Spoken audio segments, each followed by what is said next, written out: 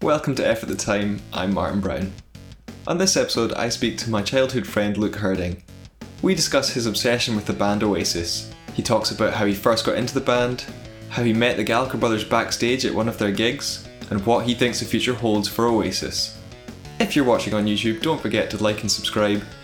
And if you're listening on Apple Podcasts or Spotify, or wherever you get your podcasts, please leave a review and give us 5 stars. Let's go.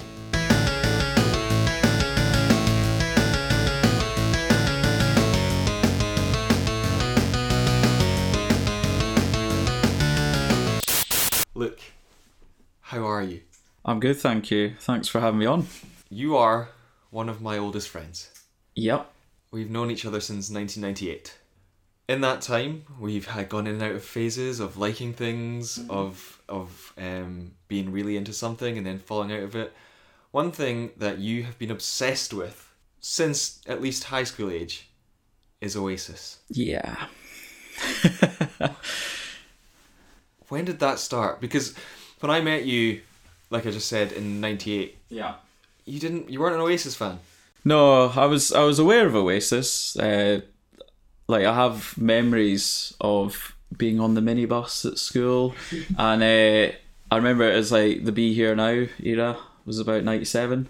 So I remember a lot of their songs were on the radio. So I remember singing along to All Around the World. But yeah, I didn't really get into Oasis until, when you kind of get to the age where you kind of find music for yourself. So the reason I didn't really get into it is my dad didn't like them. Dad was not a fan, so he was more into like sort of like American rock, like Smashing Pumpkins, Rage Against the Machine, who else, like Beastie Boys, that sort of thing. So he was never part of that Britpop sort of, like, he just kind of avoided it. He liked a few, maybe like Manic Street Preachers and stuff like that. So I was never in a household where, I had people listening to Oasis. It kind of took until another one of our old friends buying What's the Story, Morning Glory, and listened to it a lot. Now, when he bought it, I was like, nah, why are you listening to that? That's rubbish. Going off my dad's opinion. And he kept playing it. I was like, actually, this is really good. It's really enjoyable. So many good songs on that album. And then, when I fully got into them would have been like 2005 when they released Lila. So that was off their 6th album. And as soon as I heard that single, I was just obsessed with it straight away. So that's funny because there's people say that you get your music taste from your parents. Yeah. You've gone the opposite way. Yeah, in a way. I still like those bands that I mentioned earlier. Like, I really like them. But yeah, you always kind of want to find your own sort of niche as well.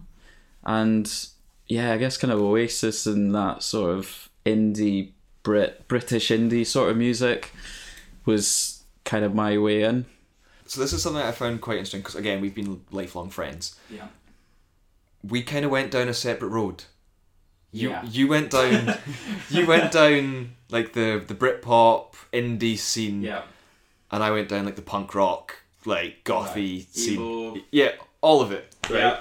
Long black hair and all that. Fringe. Yeah. Everything. Yeah. But we stayed friends, which is nice. Heartwarming. I don't think we had any other option. Well, we grew up in such a small place that there wasn't much to do apart from be friends. Oasis started way back. So they started in like 92, and then they released their first single 94. It's a crazy story of like how they came from basically working class men like in a council estate in Manchester to then 2 years later in 94 to then 2 years later in 96 playing in front of like 250,000 people at Nebworth.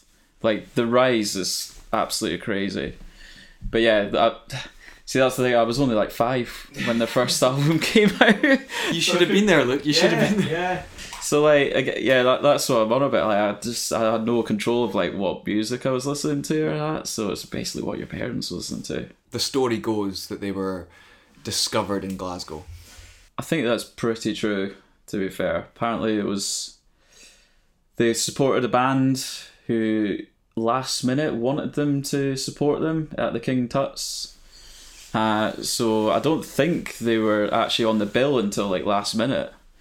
And that's where Alan McGee, who was head of Creation Records, he was, for whatever reason, was at the King Tut's that night, and yeah, he just was blown away by how good they were. Couldn't believe they weren't signed by anyone, so he just signed them on the spot. So, 2005. Yep. What was it about Oasis? Because the Britpop scene it's gone, basically. It's been yeah, it was long gone by then. Yeah, they stuck around. They clearly had a massive following from that point. What was it about 2005? I think it was just the attitude of that song. Like, back where we were from, we didn't have access to we couldn't listen to radio because there was hills and mountains in the way, so we could get signal to listen to radio. So we didn't have that option. What we used to do, this is a throwback. We used to we had Sky Digital because that was the only way we could get telly, and used to sit there flicking through the music channels. It was basically like our version of Spotify, but you had to wait for a song that you liked, so you just kept flicking until you found something, and then restarting and then flicking. But yeah, it was that. There's something about that video, the attitude. The song was catchy. I just got obsessed with that song. From that song, did you go back through the back catalogue? Yeah, eventually I was like, well, I really like this song. I surely must like their other stuff. And yeah, going through the back catalogue was absolute joy. Absolute joy. Like, find out about Definitely Maybe, What Story, then Be Here Now. So I remember you had a few of their singles and stuff as well that you passed over to me. Still got them. And yeah, that album was tremendous. And there's a few that took a while to get a hold of because, yeah, couldn't download stuff back then or didn't have access to Spotify. So it's all about like kind of burning CDs, was that sort of era.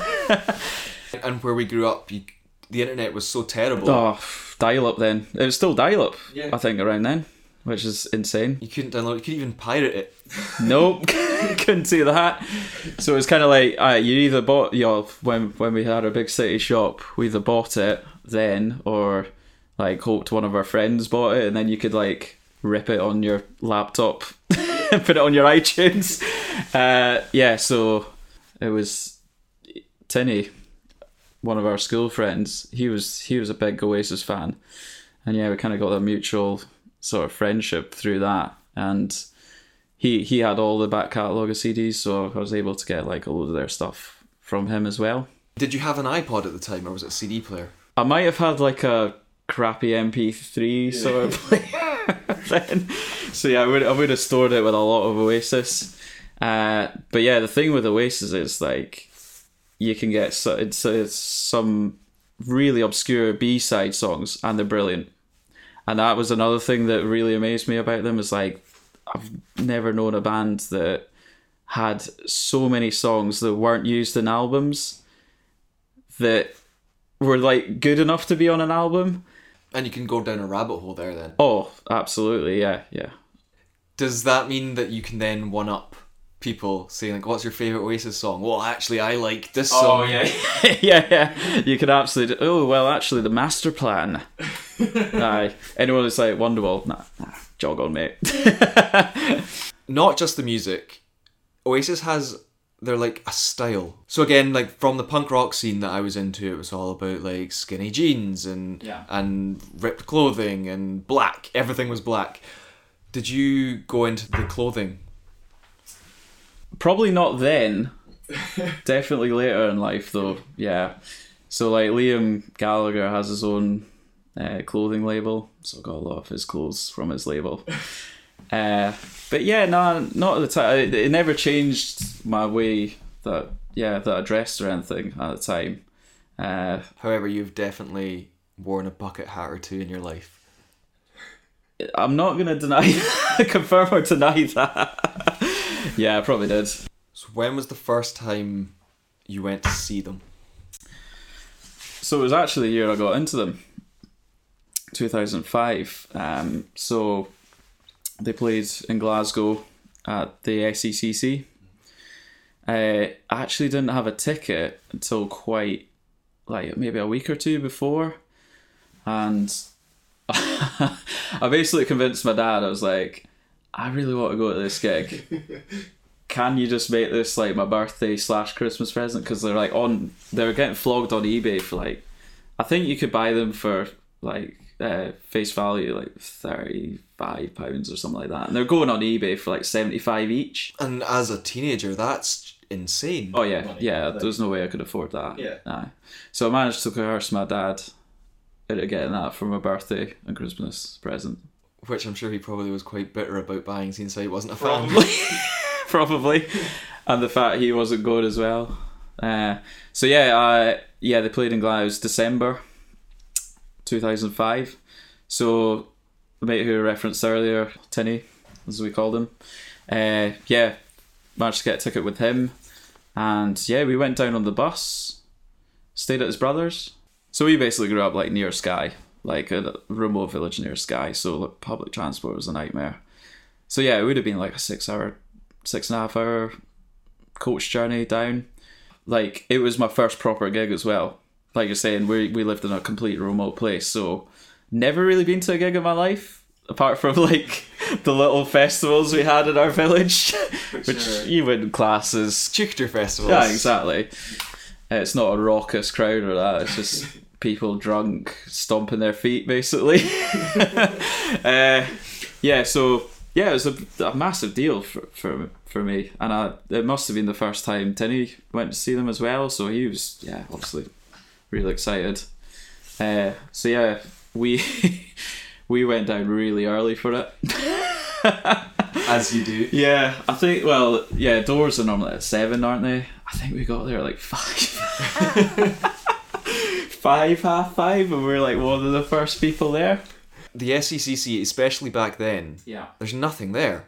Nah. Like, it's just the arena. Nah, there wasn't like a bar area or anything like that back then. It was just like that exhibition hall, basically. What did you do? We just stood around just chatting to each other. Didn't have any phones back then, so yeah, we just had to talk to each other. Crazy. So yeah, no, we managed to get down the front for the gig, like right up against the barrier. And support band was a band called Shack, who got absolutely abused for half an hour, basically. That's a rite of passage, though, being a support band. I don't know. Yeah, pints thrown at them for half an hour and booed off the stage. Yeah, I wouldn't want to have been them, but they probably didn't care. They were supporting Oasis. Oasis came on. We basically got absolutely crushed up against the barrier. I was not expecting that. Just obviously, like, everyone kind of swarms up towards the front, and we just got crushed. However, Liam came on, drank a bit of water from his water bottle, chucked it into the crowds, and my mate Tinny clutched his hand up and grabbed it. So we were just like, oh my god, we've got Liam Gallagher's water, and just like sit drinking away at it, just like, this is amazing, that's the best night ever.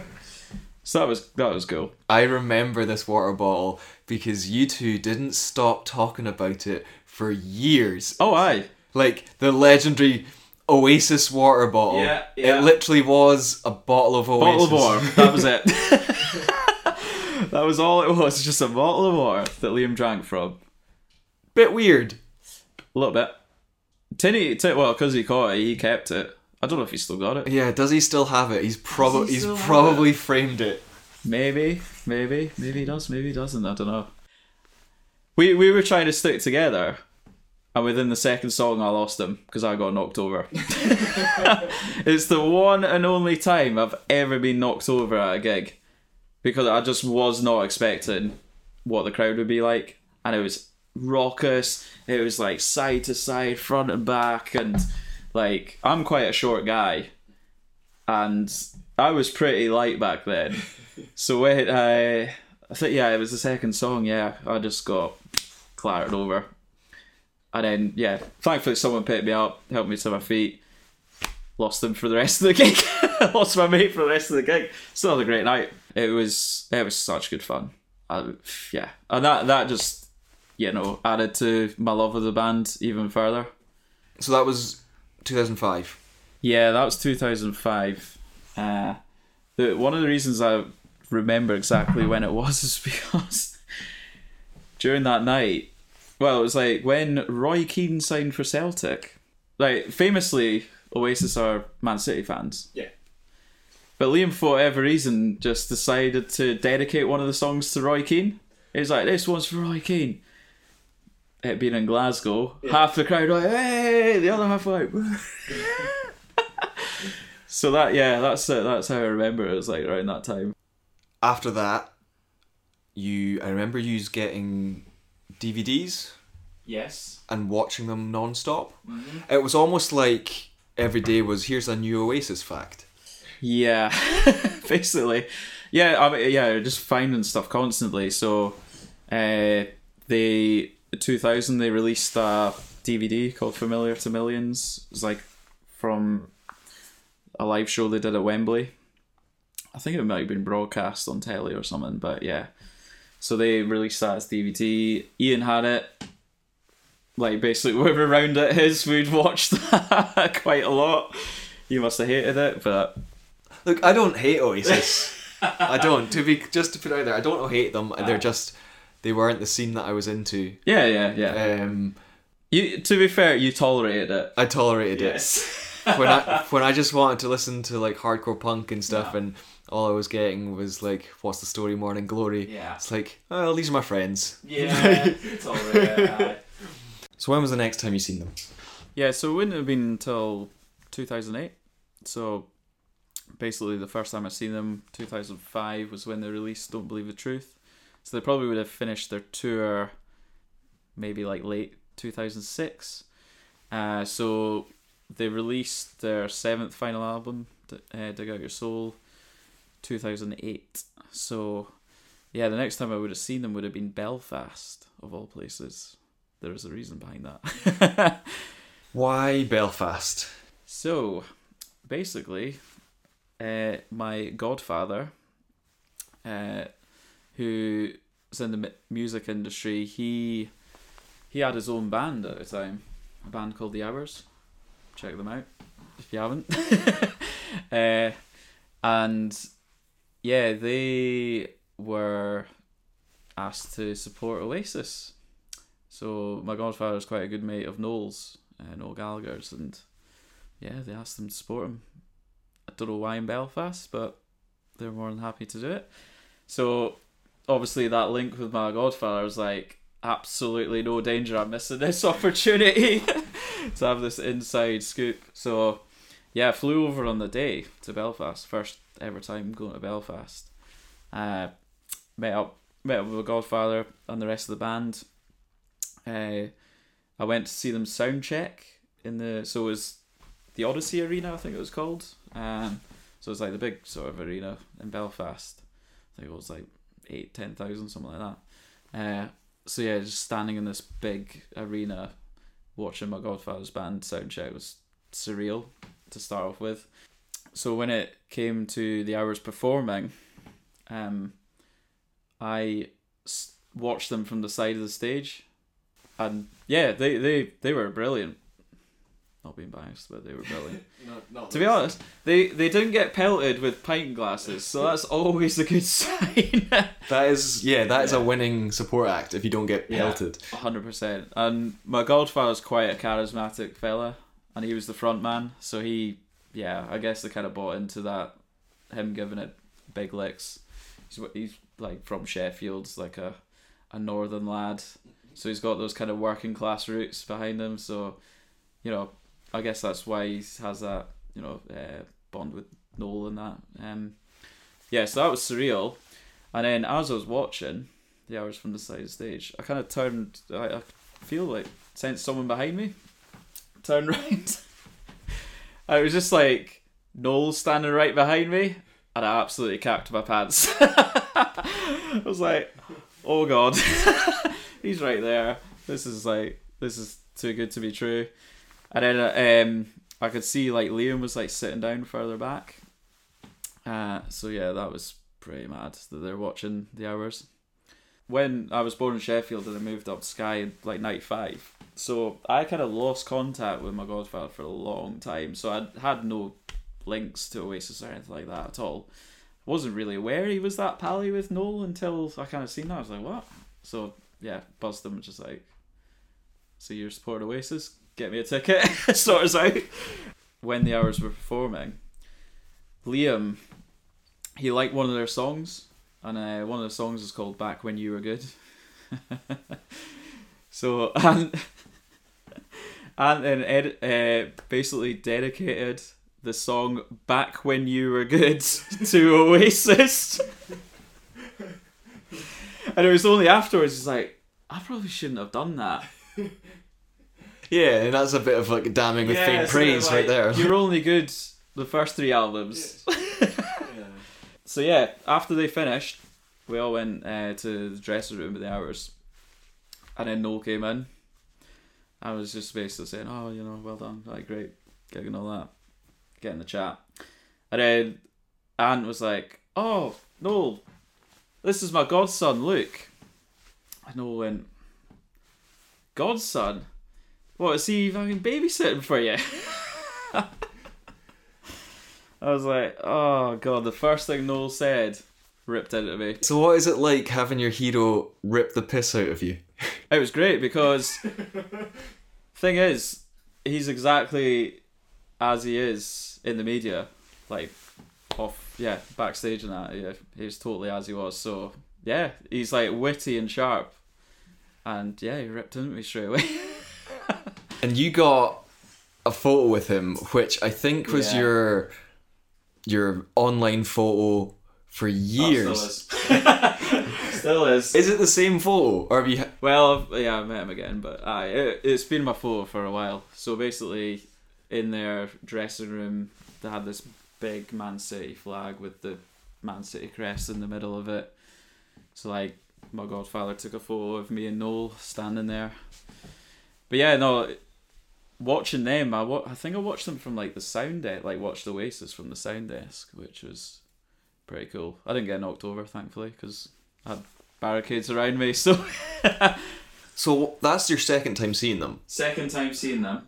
How that is such a massive jump from being in the crowd, being knocked over by the crowd at 16 to being the fact we caught Liam's bloody water bottle to then meeting them second time round. It's kind of a big jump for... Aye. It's surreal. Like, I still think it's surreal to this day, to be honest, thinking about it. Because I remember seeing them go, like, before they went on stage, like, backstage. Like, I was kind of, like, just about to go into into the crowd. I remember seeing them, they're all kind of, like, geeing each other up and high-fiving each other. I was like, not many people get to see something like that. Liam, he buggered off straight after it. Right. So it was only him walking down the corridor. He had like 3 or 4 like bouncers, bodyguards around him. And thankfully we kind of crossed paths, and I was just like, oh, amazing gig, man. What a night, and sort of something like that. And he was like, oh, thanks, man. Shook my hand. I was like, I'm never washing this hand again. Straight away. Drinking out of his water bottle to never washing your hand. Yeah, I've got a lot of Liam DNA on me. Still. We were backstage for like an hour and a half, 2 hours, something like that. Okay. Basically talking about football. Yeah. Football and music. I mean, that's you summed up. Yeah, basically, yeah. So I'm a massive Sheffield United fan. My godfather's a massive Sheffield United fan as well. So we were kind of talking about that. But the time we were there was when Man City were bought over by Abu Dhabi. So they were like, ended up being the richest club in the world at that point. So he was quite excited about the players we were bringing in. So I was talking about that and stuff. But there's another point where he like ripped into me where he was also saying, "Oh, we've got quite a lot of good youngsters coming through too," and my godfather's like, like nothing like Sheffield United. We've had no one come through since like the 70s, right? And I piped up. I was like, well, actually, we've had like Phil Jagielka and Michael Tong come through. And Noel was like, Michael Tong? F off. I was like, right, that's me put in my place. I'll just be quiet for a bit. So yeah, no, it was good fun. It was good fun. So what caused the breakup?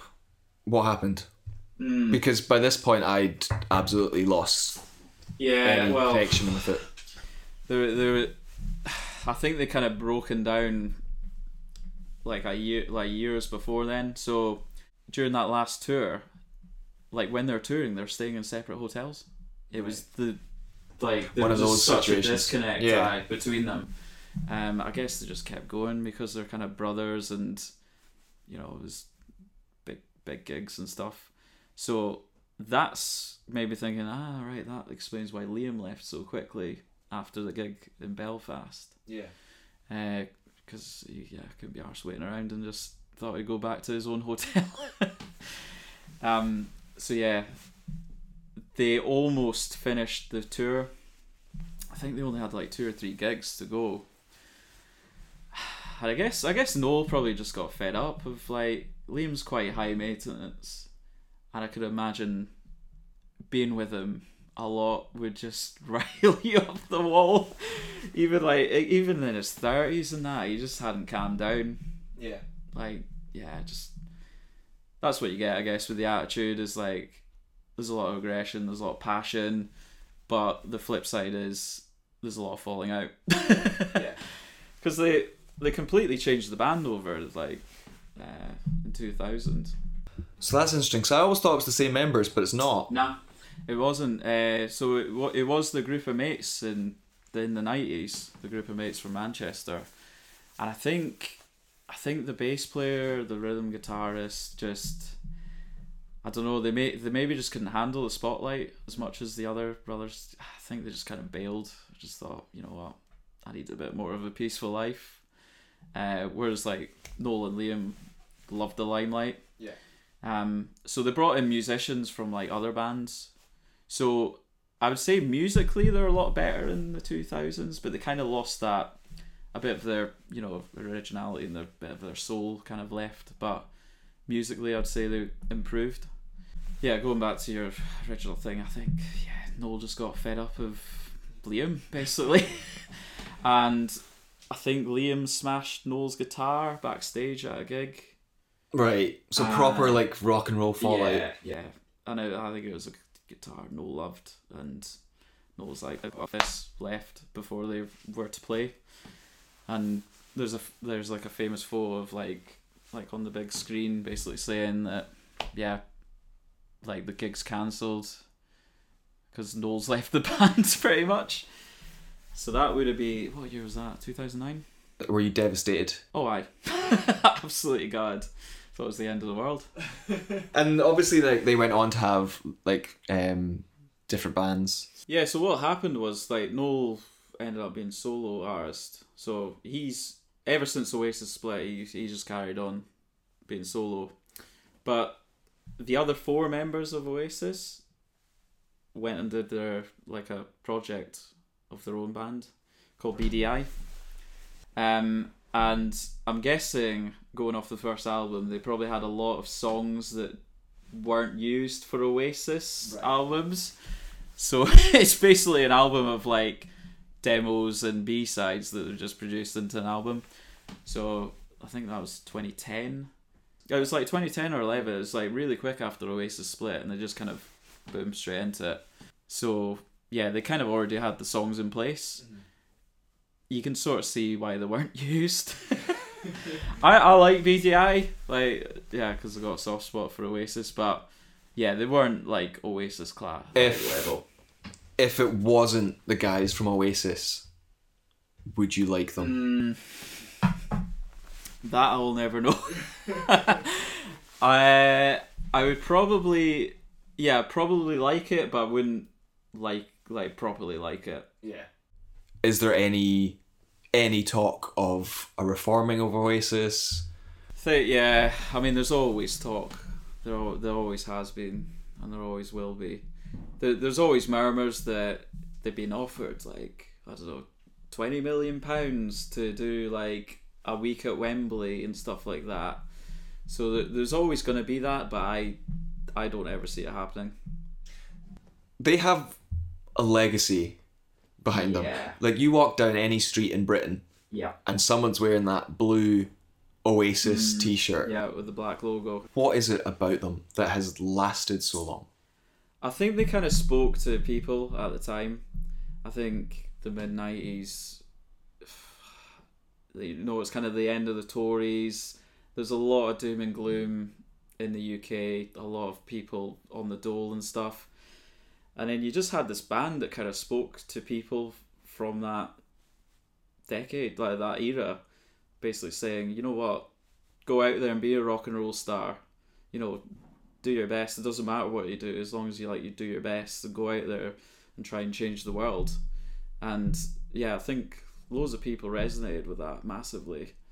And like, I don't know, there's something like tribal about their songs. Like, their songs, a lot of them are kind of like stadium, like you can link with random people and belt your heart out, and there's that connection between the fans and the band. I think they've always had that, definitely. Yeah. Because they come from like where most people come from, so like working class. Yeah. If you had to choose, what's your favourite Oasis album and song? Oh God, definitely Maybe it's probably my favourite album. Favourite song? Oh God, that changes so much. So I always say that Live Forever is my favourite song ever, but there'll be songs where I've like listen to more than often. So some like you know fine well you overplay, so like of course you do. Yeah. And then you kind of like, I'll just leave that for a bit and then listen to this one. But yeah, for me, like Live Forever, I think is the greatest song ever in. Many people have covered Oasis. What is your thoughts on Mike Flower's version of Wonderwall? I think it's hilarious. I think it's great because a lot of people thought, hang on, has Noel just taken this song and made it his own? Because a lot of people believed that was the original when it came out. I remember that song coming out, and I was a child, obviously, and I loved it. Yeah. Like, that version of it, specifically. To be fair, he made it his own. Yeah, it sounds different to the original. Would I listen to it over Noel's version? No. But credit to him, like he got a lot of publicity, and I think it did quite well, didn't it? I'm pretty sure it did. Yeah, I'm pretty sure it did. You don't think Oasis are getting back together? Nah. What do you think their legacy is? Oh God, what do I think the legacy is? Will it continue? I think it will always continue with them. I think you look at, like, Liam's still going, so Liam's now solo, and he is playing at Nebworth next year, and it's sold out. So generations of people are still going to see Oasis. Like the gigs that I've been to recently of like Noel and Liam, you see teenagers there, folk my age, like 20s, 30s, and then you get the generation 40s, 50s who were teenagers in the 90s when Oasis came around. So I think that legacy will always be passed down 100%. Okay, look, where can people find you on the internet? So probably Twitter's best. So I'm at Luke Harding on Twitter. I don't really say much.